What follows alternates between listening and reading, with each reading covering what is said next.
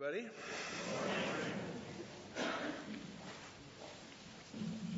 Let's take our Bibles, if we could, this morning and open them up to the book of Genesis.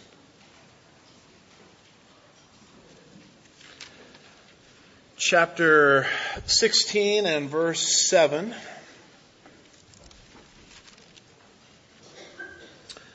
The title of our message this morning is Unforeseen Consequences. Unforeseen consequences. Seeing if we can make it through verse 14 today, and maybe, who knows, maybe even a little beyond that. We continue on with our study of the book of Genesis, having completed part 1, Genesis 1 through 11, featuring 4 events: creation, fall, flood, national dispersion, where a promise of a coming Messiah is being traced through that section. And it really is not until you get to the second part of Genesis, beginning in chapter 12, that we learn of a special nation that is going to bring this Messiah to the earth. A nation that God brought into existence called the nation of Israel, and that's the significance of the life of Abraham. Abraham was the tool that God decided to use to bring forth this special nation, which would ultimately bring forth his Messiah. And so that's why we are focused on, as of recent, the life of this man Abraham, a very pivotal character. And Abraham, whose name is still Abram at this point, has been the recipient of tremendous promises from God. Of course, the problem from the human perspective is, okay, Lord, you gave me the promise. When are you going to act on fulfilling your promise? Because it's been 10 years. And Abram was promised a child through his body, Abram and Sarah. And 10 years had passed and they just got tired of waiting on God. You ever been in that position? And so God needs a little help, I guess. And so they come up with this plan. We saw it last week in verses 1 through 6, where Abram impregnates Hagar, a bondservant in Abram's home, and from that unholy union comes forth, they want to bring forth a child named Ishmael, whose name will be called Ishmael. And we're going to say, God, you got to work that way. You've got to work through Ishmael. So these are people that were of God. We will see Abram and Sarai in heaven. But they made a blunder here because they tried to help God, as if poor God needs help. And so what comes out of that is not only does Hagar conceive, but what comes out of it is a bunch of unforeseen consequences that they never anticipated. Many of those consequences are still plaguing the nation of Israel to the present day. And when we move off into our own direction and do things our own way, one of the things we never think about are the consequences. It's like Satan never gives us the consequences on the front end. As we like to say, you can pick your sin, but you can't pick the consequences. The consequences come up, and boy, do they start to pile up here in verses 7 through 14. So this plan is executed through human power in verses 1 through 6. We saw that last week. And now, here come the consequences. Hagar flees, as we saw last week, and this is where we pick up the story as a conversation begins to take place between Hagar, the mother of Ishmael, and someone called the angel of the Lord. So here's the outline we're going to work through as we try to look at verses 7 through 14 at least today. Notice first of all this entity or this personage called the angel of the Lord. And notice, if you will, Genesis chapter 16. And notice, if you will, verse 7. It says, "Now the angel of the Lord found her." Now, in a moment, I'm going to try to tell you that the angel of the Lord is Jesus, a pre-incarnate appearance of Jesus Christ himself. More on that in just a second. But notice that the angel of the Lord is pursuing Hagar. It doesn't say Hagar found the angel of the Lord. It says the angel of the Lord found Hagar. And that is such a beautiful picture of the work of God amongst fallen people. Luke 19 and verse 10 says, "For the Son of God has come to seek and save that which was lost." You know, for many years I thought, well, one day I woke up and I decided to pursue Jesus. And I got saved. The problem is, when you look back in hindsight, which is 2020, you can see the circumstances involved, and you can actually see that it was God creating the conditions, God creating the conversations, God creating the contacts through which I would be saved, and God brought me to the point of decision. In hindsight, I really wasn't seeking God. God was seeking me. And this is what is happening with Hagar. She is fleeing, and God is seeking her. And it's interesting that Hagar is the beginning of a line through Ishmael that wouldn't even lead to the Messiah. This is the non-Jewish, non-Hebrew line. And yet, God loved Hagar enough to pursue her, even though she wasn't from the right line leading to Jesus. This should not surprise us, because God loves everybody. After all, John chapter 3 verse 16 says, "For God so loved the nation of Israel." It doesn't say that. It says, "For God so loved the world that he gave his only begotten Son, that everyone who believes in him shall not perish, but have eternal life." John, in his little epistle describing the nature of God, says this in 1 John 4 verse 8, "God is love." He doesn't even say God is loving, which is true, which would be true. He says God is love. God can't help but be loving because his core nature is that of love. And God loves Israel. God loves Sarah. God loves Abram. But he also loves Hagar, and he also loves Ishmael. And one of the things we need to avoid in Christianity is creating an us versus them mindset. Because a lot of us are involved in the culture war, and we're trying to protect the culture, and that in and of itself can be a good thing. But if you're not careful with that, what you'll start to see is the other side, the other people that don't think the way we think, as the enemy. Folks, they are not the enemy. They are the mission field. They are souls for whom Christ died. And it's very frustrating to see, progressive types marching, protesting, jamming their perspective upon us in the schools and government, and it's very tempting to get angry with them and forget the fact that they are souls for whom Christ died, because God died for everyone and God loves everyone.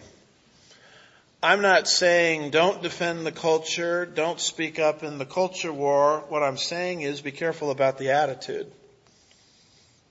Because if you're not careful, you'll start to develop an attitude like Jonah.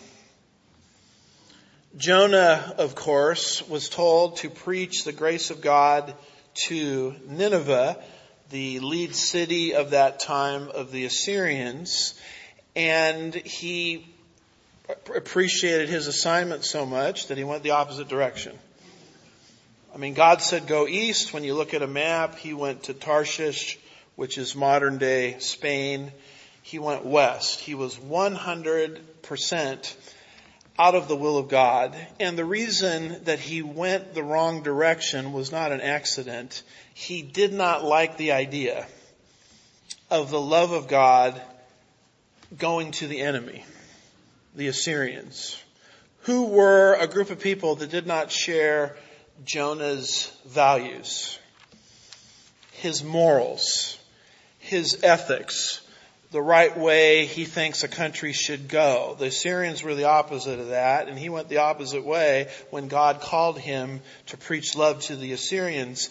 And the story of the book of Jonah is how God brings grace to the Assyrians at Nineveh. And the story of Jonah sort of concludes not with the praising prophet, praise God for what God just did, but the pouting prophet. And God says to Jonah says to God, I knew you were going to do this. I knew you were going to shed grace and love on these people. And it's almost as if he's upset about the whole thing. And I have to be honest with you, I can get that way myself. Because I don't like what's happening in the country any more than you do. And you can develop very quickly a hardened heart towards people that don't share our values. And you start to treat them like the enemy when the Bible says they are not the enemy, they are the mission field. So in the attempt to rescue America, which may not be a bad thing to do, let's not get our eyes off the ultimate mission, which is the Great Commission.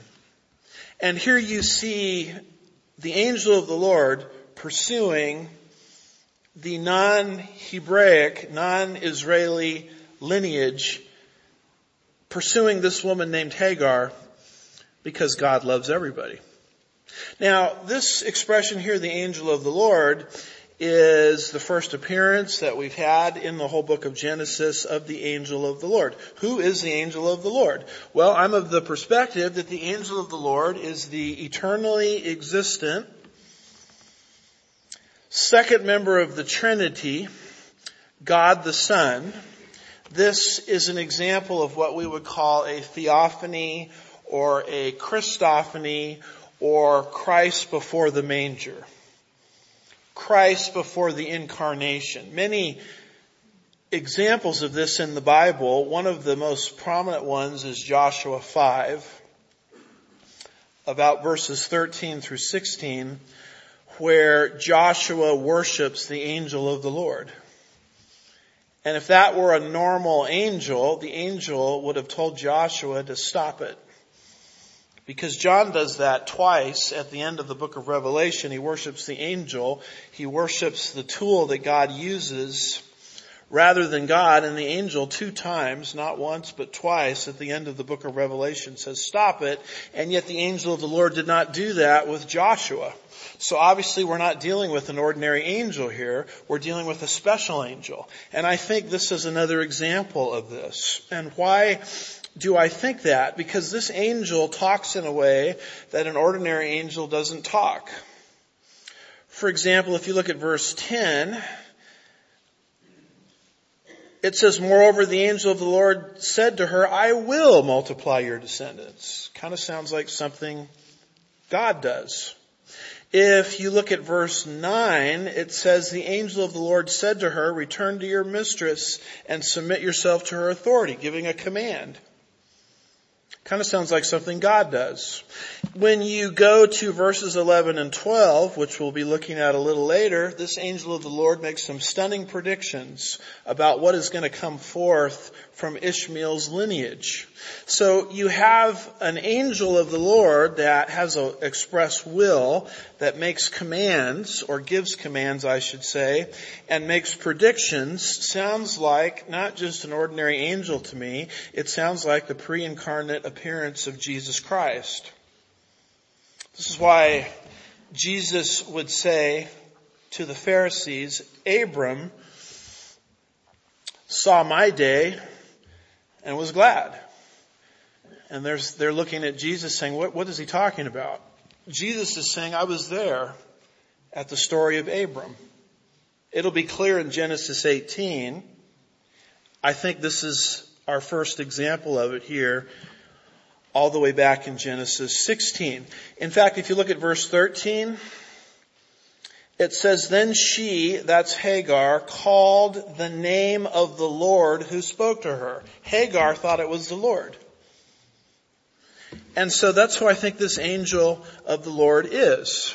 So we have this angel of the Lord. Now, the second part of verse 7, you have the location where the angel of the Lord pursued Hagar. It says, now the angel of the Lord found her by a spring of water in the wilderness, by the spring on the way to a place called Shur. So this is the first mention of a fountain or a spring in the entire Bible, as far as I can tell. This is something that transpired, we believe, in the Negev desert or wilderness. You'll see that area there circled. That's probably where, generally speaking, where these things transpired. And Hagar, where was she going? She was going, it says there in verse 7, the way to Shur. Now, that's a famous major highway in the ancient world, connecting the land of Canaan, where Hagar was fleeing from, and Egypt. And why was she going back to Egypt? Because that's where she came from. And that's where she knew what she knew. We saw a little bit of that last week at the end of verse 6. She is actually being persecuted by Sarai, you'll recall from last week, and she flees to what she knew, which was Egypt. And that's when the angel of the Lord actually pursues her. So this took place somewhere between Sinai and Egypt, as Hagar is on the way back to Egypt. In fact, if you look back at chapter 16 and verse 1, it tells you there that Hagar was an Egyptian. So she's going back to what she knows and understands because she's being persecuted. And that's where the angel of the Lord catches up with her, because God loves everybody. And that leads the angel of the Lord to ask questions. It's right there in verse 8.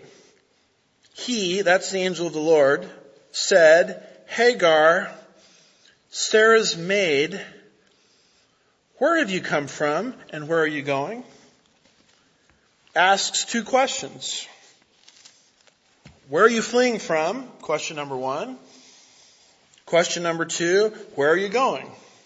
That kind of is another clue that this angel of the Lord could be Jesus Christ, a pre-incarnate appearance of Jesus, because that's what Jesus was into. Have you ever watched Jesus teach and interact with people? He's constantly asking questions. He's not so much giving lectures or speeches. Of course, he does that too in the Sermon on the Mount, but his teaching style is much like a question and answer session.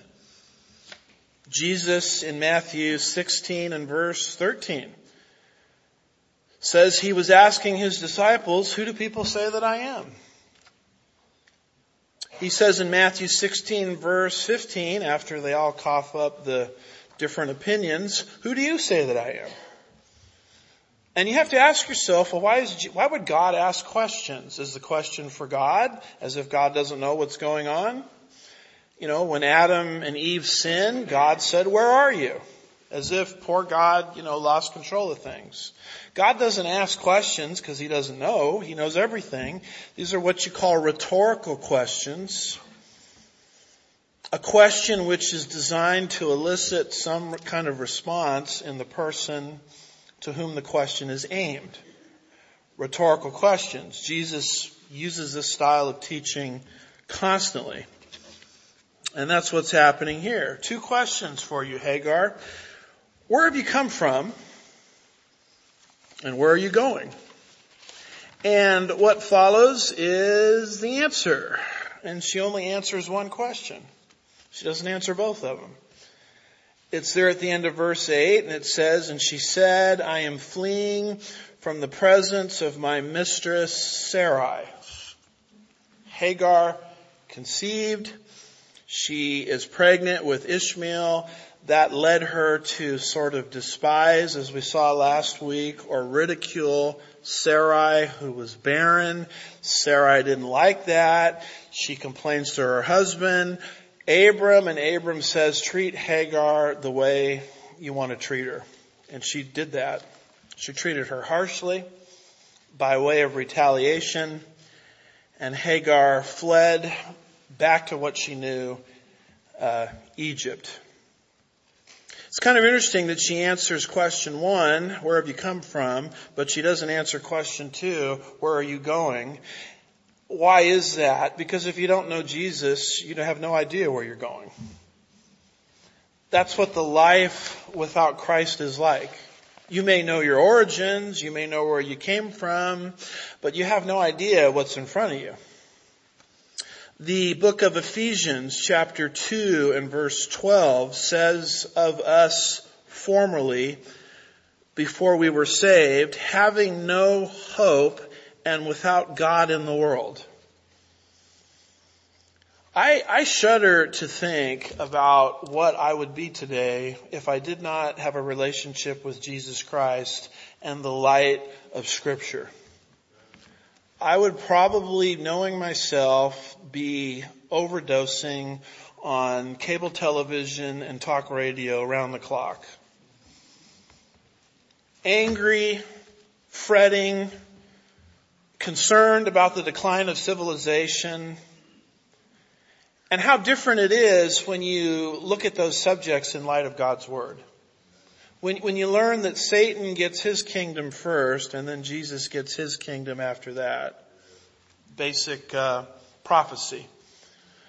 Which you can only learn through studying God's Word. It gives you a completely different outlook on life. It takes away the anger and the perpetual frustration and gives you a life of hope and optimism.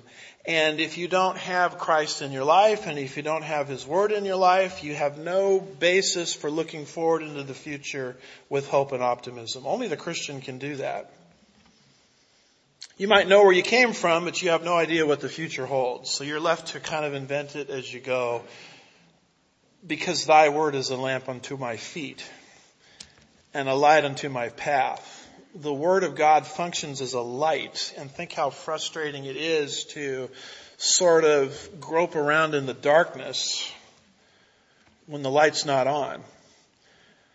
In fact, when we moved here to the Houston area about 10 years ago, we were in our house, and I came out about 4 a.m. to get a drink of water, and the light wasn't on, and there was a moving box that hadn't been unpacked, and I tripped on it because I couldn't see it, and went, literally right over, and almost re-injured a subluxed shoulder that I had all the way back from my basketball days. And I'm laying there on the ground in the dark, and I say to myself, you are such an idiot. Why did you not turn the light on? If the light is on, the whole problem is fixed. And that is how most people live. They have no light. They don't have the Holy Spirit. They don't have the Scripture. And they're just kind of fumbling around in the darkness. That's why she can't answer the question, where are you going? She doesn't know where she's going. She's going back to what she knows. She doesn't know what her future holds. She does know where she's come from, but she doesn't know where she is, where she's going. And it's interesting that this angel of the Lord now gives her a command. That's why I think this angel of the Lord must be God Himself. Verse 9, it says, the angel of the Lord said to her, return to your mistress, who is Sarai, who had mistreated Hagar. And look at this. Return to your mistress and submit to her authority. Now, here is a doctrine that has been completely lost in Western evangelical Christianity. The idea that you, in some circumstances, are called by God to be in unfair situations and submit to those unfair circumstances. If you don't think this is a biblical doctrine, read the whole book of 1 Peter. That's what it's all about. In fact, 1 Peter chapter 2 and verse 18 says, "Servants, be subject to your masters with all respect, not only to those who are good and gentle, but also to those that are harsh." Sarai was harsh to Hagar. The angel of the Lord says, "Go back and submit to her authority." That's not the American version of Christianity. The American version of Christianity is, if you're having trouble in any area of life, go find something better. Go find somewhere where you're respected. I heard a sermon title saying, "Go not to where you're tolerated, but where you're celebrated." And it's, sounds good to hear all that. I'm just not seeing that in this passage here. I'm not against people, if they feel they're being fairly mistreated, I should say, in some circumstances. We live in a free country. You can try to improve your circumstances. But the truth of the matter is there will be times in your life as a Christian where you will be treated completely unfairly. And God will shut down opportunities all around you because He's trying to teach us to submit to unfair treatment. Because after all, isn't that what Jesus did? There isn't a man that was treated worse in terms of justice than Jesus Christ, and He submitted to that as an example for us to follow. And this kind of teaching is not going to pack out stadiums and fill up auditoriums. What people want to hear is your best life now.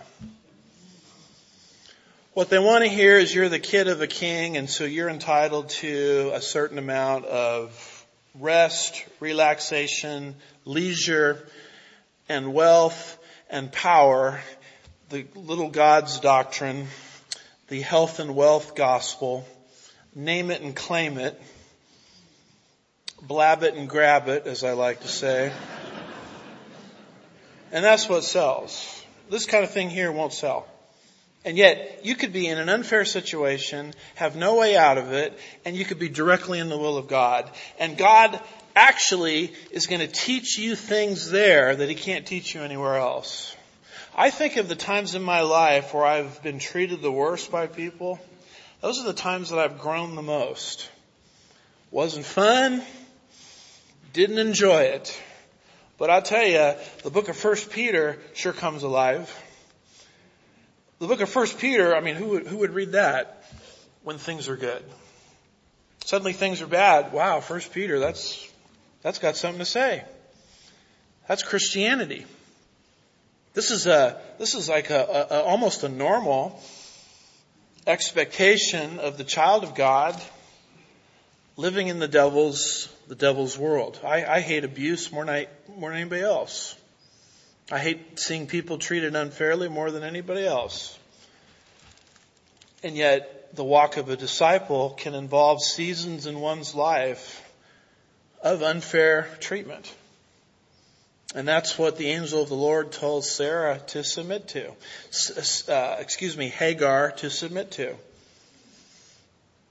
You go back to verse 6, it says, "So Sarah treated her harshly.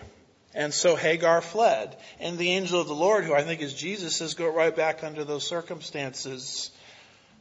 But I'll give you grace as you walk through them." That's the difference. You're going to learn to depend upon me and trust in me in a way that you wouldn't learn to do otherwise. You wouldn't even see the need for grace in your life if you weren't in those circumstances.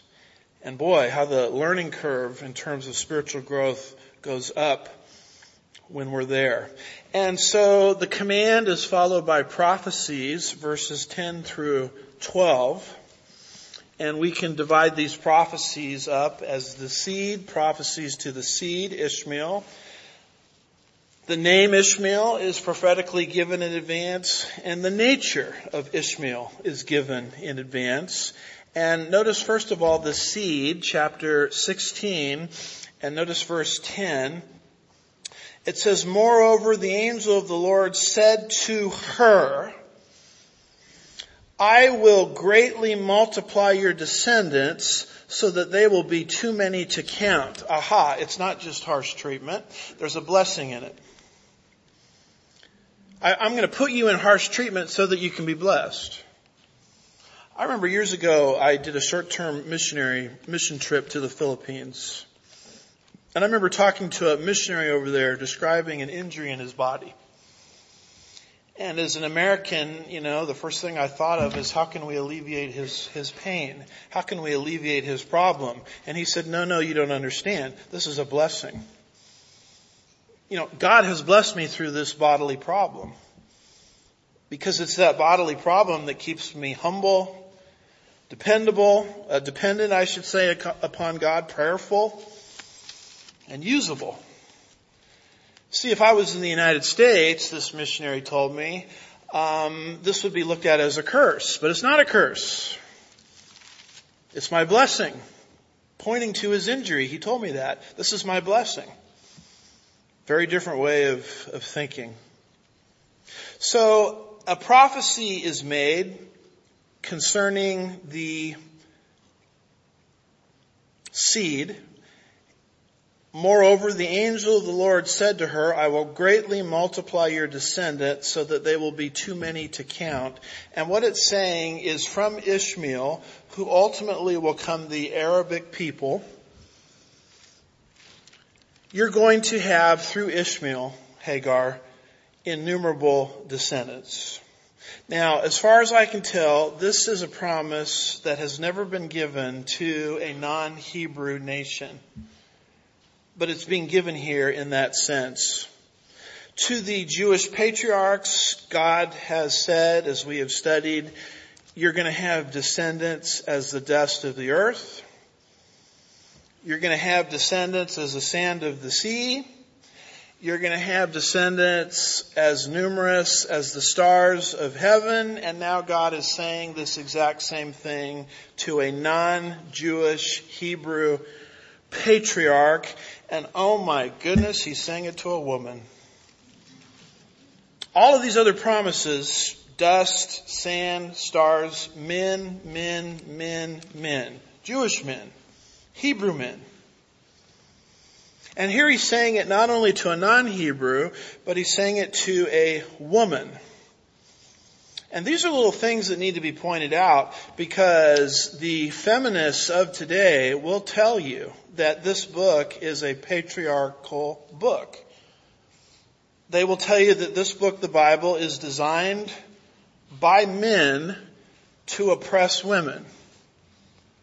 They teach this in the university system, public schools, around the clock. So many young women will stay away from the Bible, stay away from Christianity, because it's the product of a patriarchal, chauvinistic, man-controlled world. And those men are out there just to control you, and they've created literature to keep you in subjection.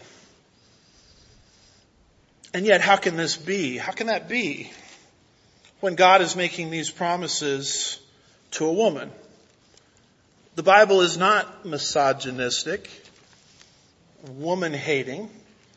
The truth of the matter, and anybody that's intellectually honest and reads this book in context will see that the Bible has done more to liberate women than any other book in human history. Right in the first page, where God said to them, Adam and Eve, rule, subdue.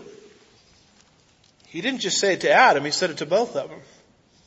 And he said in Genesis 1 verse 27 to Adam and Eve, you're both my image bearers.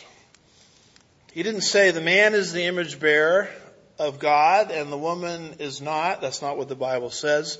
They're both image bearers. And it's interesting that when you watch the life of Christ on the earth in John chapter 4, and he goes out of his way to minister to a non-Jewish woman. a Samaritan, who, by the way, was sexually immoral. And he goes out of his way to minister to him, and it causes so much consternation in the disciples that they say, "What are you talking to her for?" I mean, they marvel that he was talking to such a person. A woman, a non-Jew, sexually immoral. I mean, 3 strikes and you're out, right? And yet that's who Jesus ministered to. In fact, when you study that account in John 4, you see Jesus is in one geographical location, and he goes completely out of his way to find her. Much like the angel of the Lord is seeking out Hagar. No, the Bible is not anti-woman. Yes, God has called men and women to play different roles in the church and marriage, and sometimes we see those as under attack, which they are, that we so aggressively react against the attack that we come across as if, we hate women and we're trying to put women in their place and all of these kinds of things, and that's an overreaction the other way. And we send this message to the world that God hates women. Nonsense. Basic Bible reading shows you the opposite. You're seeing it right here in Genesis 16 and verse 10. God loves everybody. God is love, 1 John 4:8. For God so loved the world, John 3:16, that he gave his only begotten Son. God loves Jews. He loves Gentiles. He loves males. He loves females. He loves Republicans. He loves...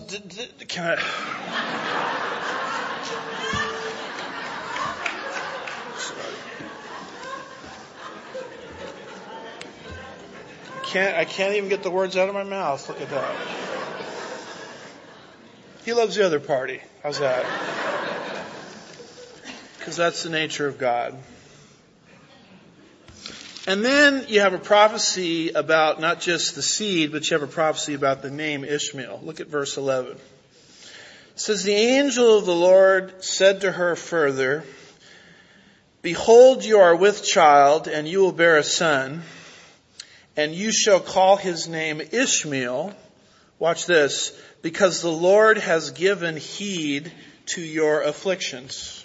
She's pregnant. She's running. God says, you're going to have a son. The angel of the Lord identifies the gender. Male. Number 2, when that child is born, you're to give him the name Ishmael, which means in Hebrew, God hears. Because God has heard your afflictions. I hope you understand this today as I'm speaking, that if you are afflicted, and all of us living in a fallen world are afflicted to one degree or another, God hears that. God is the God that hears. Psalm 56 and verse 8 says, "Put thou my tears into thy bottle." All of the tears that flow from oppressed humans, afflicted humans, God apparently metaphorically stores them in a bottle. He keeps a record of it. In fact, Ishmael, the very name, comes from the fact that God took notice of Hagar and how she was afflicted. And so before the child is born, God gives a prophecy. The angel of the Lord gives a prophecy, the name, the gender of the child. Now, this is not the only time in the Bible that God does this. In Genesis 17 verse 19, when Sarah is pregnant with Isaac, God will say, "You shall call his name Isaac." He called out the name before the child was born. The same thing happened with Jesus. Matthew 1:21, when Mary was pregnant with Jesus, "She will bear a son, and you shall call his name Jesus." Luke 1:31, and behold, you will conceive in your womb, and you will bear a son, and you shall call him Jesus. Luke 1:13, but the angel said to him, do not be afraid, Zacharias, this is John the Baptist's father, for your petition has been heard, and your wife Elizabeth will bear you a son, and you will call his name John. So this idea of calling out the gender and calling out the name and calling out the identity of the child yet to be born, it's happening here in verse 11, and it's actually kind of common as you go through the Bible. God seems to do this quite frequently. And we move away from the prophecy about the name to now we have prophecies from the angel of the Lord about Ishmael and his descendants. And what kind of person is Ishmael going to be? And the descendants coming from Ishmael, what are they going to be like? And you start to get into some interesting information about this group that ultimately would become the Arabic people groups of the earth. The first thing that's said here is Ishmael is going to be a roamer. You see it there in verse 12. He will be a wild donkey of a man. Now, everybody looks at that and says, isn't it terrible that the angel of the Lord is calling names? And that's not what's happening here. It's not name calling. It's a prophecy about the character of the people that will come forth from Ishmael. They will be nomadic, in other words. They will be roamers. They won't be stationary. And then he goes on in verse 12 and he says they will actually be the aggressors in many, many military conflicts. You see that in verse 12. That's Ishmael and his descendants, his hand will be against everyone. So while roaming and meeting other desert groups, his tendency will be to attack them. And the other people that are attacked aren't going to like it, and they're going to retaliate back. And you also see that there in verse 12. And everyone's hand will be against him. So Ishmael and his descendants are going to roam. They're going to be aggressors. Those who he attacks will regroup and attack him by way of retaliation. In other words, Ishmael and his descendants with their aggressive nature will lead to retaliation against Ishmael and his descendants. Arnold Fruchtenbaum writes this: this principle has been frequently repeated in the years of Israel's history since 1948. Arab aggression by means of war and terrorist attacks have led to heavy Israeli retaliation. I don't think God is saying this is a good thing. God is not saying this is the way I want things. God says in the fallen world, this is how things are going to work out. And it's stunning how accurate these prophecies are happening throughout world history right up to the present hour. And then he makes a prophecy here, the angel of the Lord, concerning Ishmael, not just the fact that he's a roamer, not just that he's an aggressor, not just that he'll be retaliated against, but he will be against his brother. It's there at the end of verse 12. It says, he, that's Ishmael and his descendants, will live to the east of all his brothers. What brothers? Well, we're going to have another son born later called Isaac, not from the same mother, but from the same father. And so he will be a descendant also of Abram. And so in that sense, Ishmael and Isaac are brothers. And it specifically says that Ishmael will live side by side with Isaac. And as he lives side by side with Isaac, he will have a mindset of hostility towards Isaac. And my goodness, has that prophecy happened? It's interesting to me that Islam in the 7th century AD essentially took over much of the people in that people group. And they are living to the east of Israel, just like the prophecy said, and they would have a mindset of hostility towards Isaac, exactly what the prophecy says. And that green area, of course, is Islamic countries and territory, and that little tiny red dot is Israel. They will never show you this map on CNN because they want you to believe that Israel is the oppressor, which is like transforming David into Goliath. And the world community says if Israel just gave up a little bit more territory, we'd have peace in that region. I mean, that region is one of the hot spots on the earth. It's one of the most explosive parts of the world. And yet, here it is predicted by the angel of the Lord 2,000 years before the time of Christ. You see, I guarantee you this much. When Abram and Sarai concocted this plan to help God through Hagar, leading to the birth of Ishmael, because poor God can't fulfill his word, I guarantee you they weren't thinking about this. They were not thinking about the unforeseen consequences. And yet, that's the nature of sin. You can pick your sin, but you can't pick the consequences. The consequences come up quick. They come up aggressive. They stick around a long time. We're still dealing with this situation today. And yet that's how sin functions. That's how sin works. Psalm 103 verse 12 says, as far as the east is from the west, so far has he removed our transgressions from us. Praise the Lord for that. I am justified before God through faith alone in Christ alone. Well, if I'm justified before God through faith alone in Christ alone, I guess I can just go out and live like the devil because it's not going to affect my security as a believer at all, right?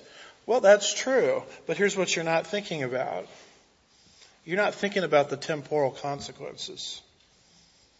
It's like an alcoholic who comes to Christ, and the alcoholic says, Jesus gave me a new nature, but he never gave me a new liver. That consequence I've got to live with. That's how sin functions. There are consequences that show up in the life of the child of God that have nothing to do with justification. They have nothing to do with your ultimate arrival in heaven. They have to do with temporal consequences that we typically bear and walk our lives with because that's how sin operates. You cannot negotiate with sin. Sin is such a potent, powerful force that you can't negotiate with it. You can't control it. Do you recall what God said to Cain? The Lord said to Cain, Genesis 4:6, why are you angry? Why has your countenance fallen?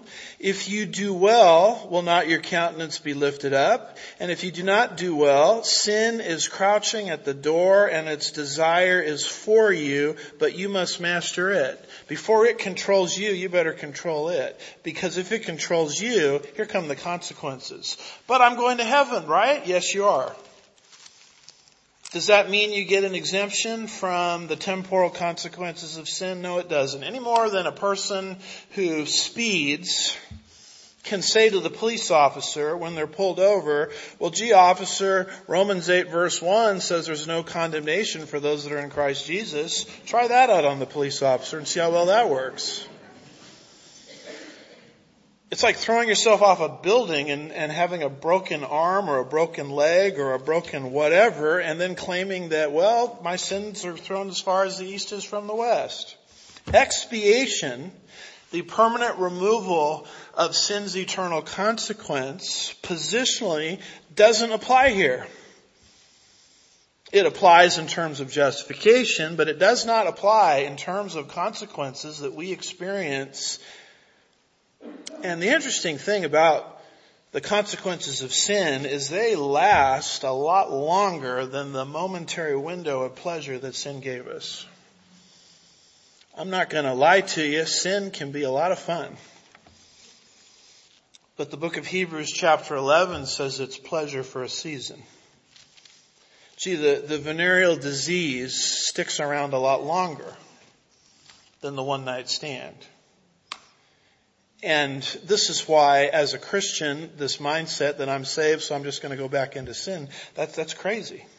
Why would you do that? Look at all of the problems you're already experiencing. Do you want more?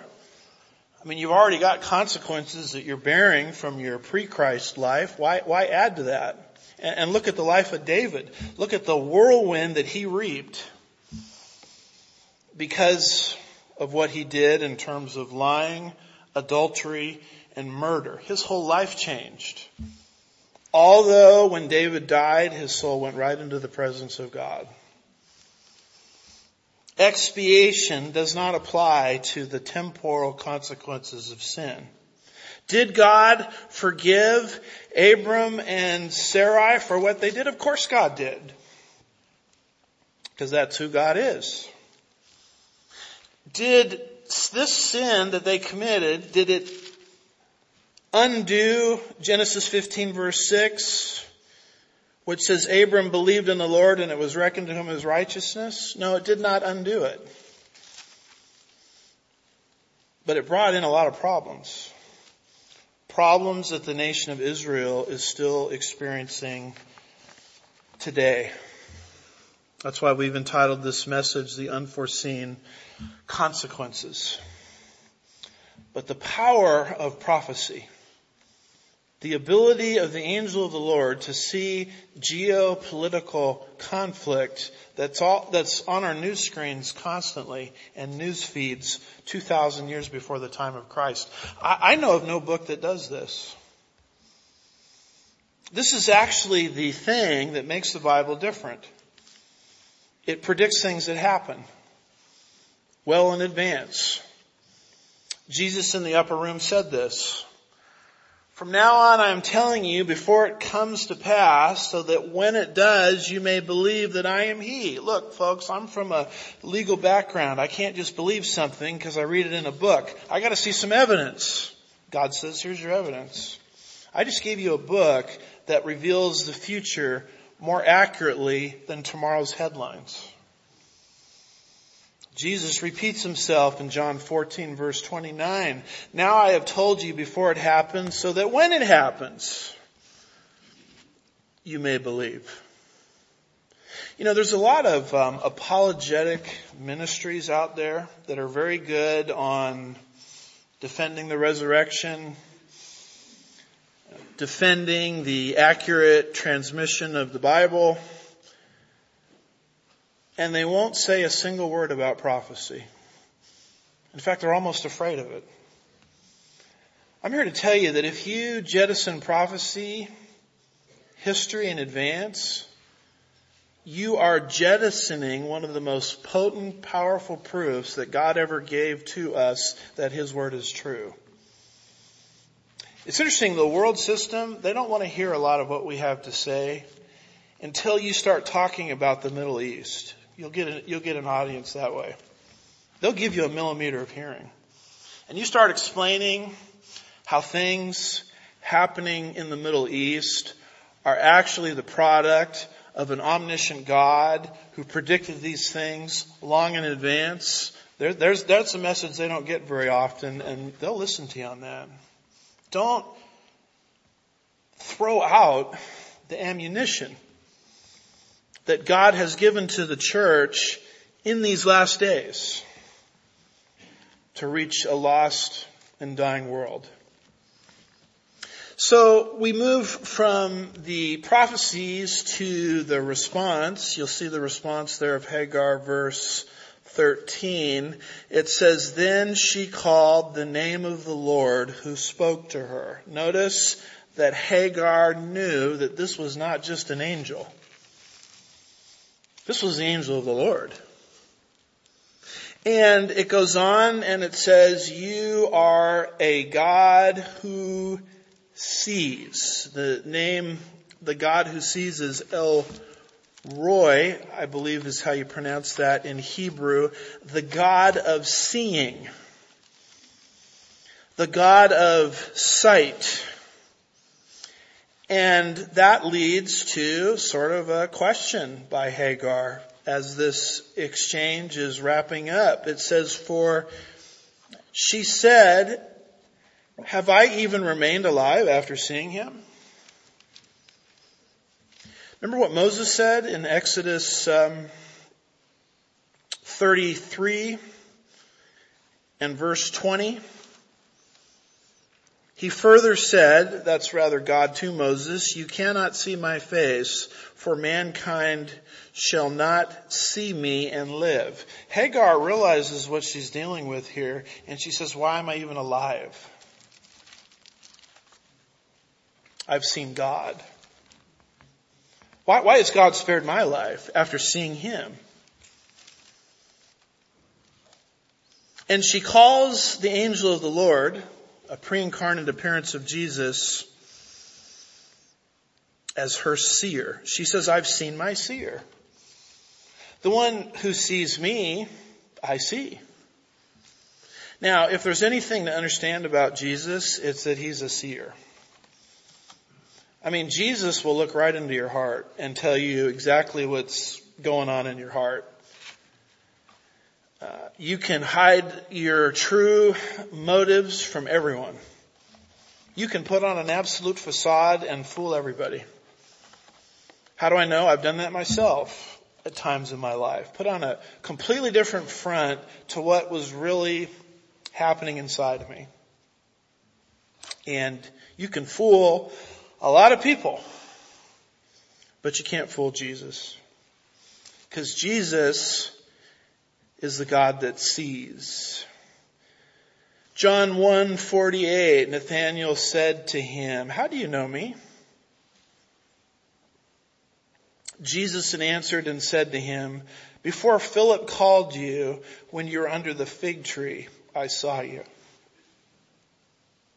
John 2:24 and 25. But Jesus on his part was not entrusting himself to them. Those are all of the people that had believed in Christ.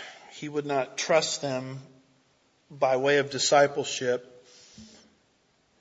But Jesus on his part was not entrusting himself to them. Why? For he knew all men. He did not need anyone to testify concerning man, for he himself knew what was in man.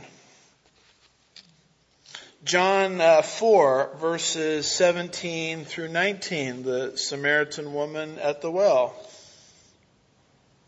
The woman answered, remember, call your husband, a question. The woman answered and said to him, I have no husband.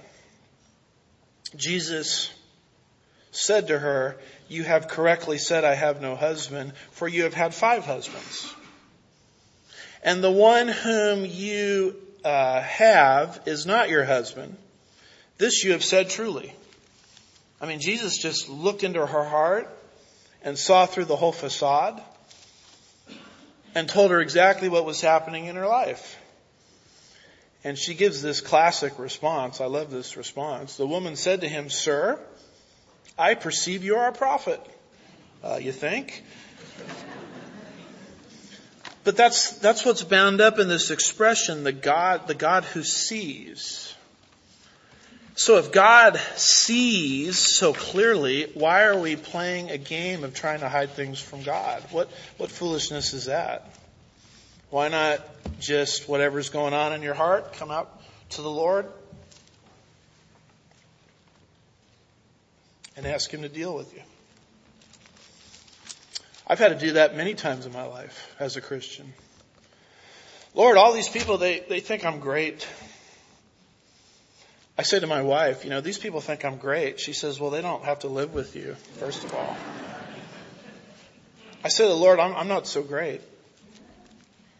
Can you help me? why not just come out and be honest with God?